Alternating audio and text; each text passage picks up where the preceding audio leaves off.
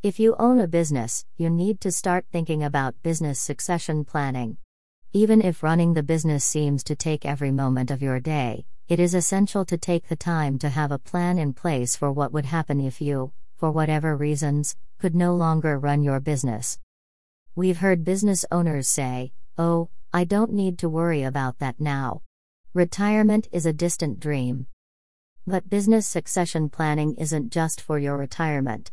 Most people want their businesses to continue on after they are gone, and to continue benefiting their loved ones and employees. It determines what would happen to your business if you pass away suddenly or if you become incapacitated. Proper business succession can make the settlement of your personal estate quicker and easier. It also gives you the opportunity to protect your employees from having their livelihood liquidated or taken over. So, when you decide to start your business succession plan, what do you need to consider? Choosing a successor. The more of an active role you have in the company, the more difficult choosing a successor can be. If you are active in the business, you should choose someone who is capable of playing your role.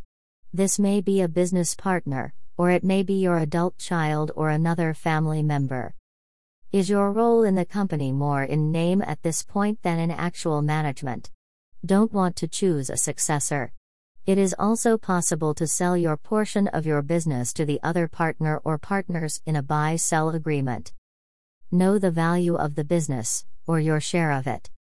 If you don't want to leave your share of your business to a successor, you'll need to know its worth. This lets you know in advance the price tag for which it would be purchased in a buy-sell agreement. Business value can be calculated by a CPA. It is also for you and your business partners to agree to a price together in writing at your own discretion. Purchasing life insurance.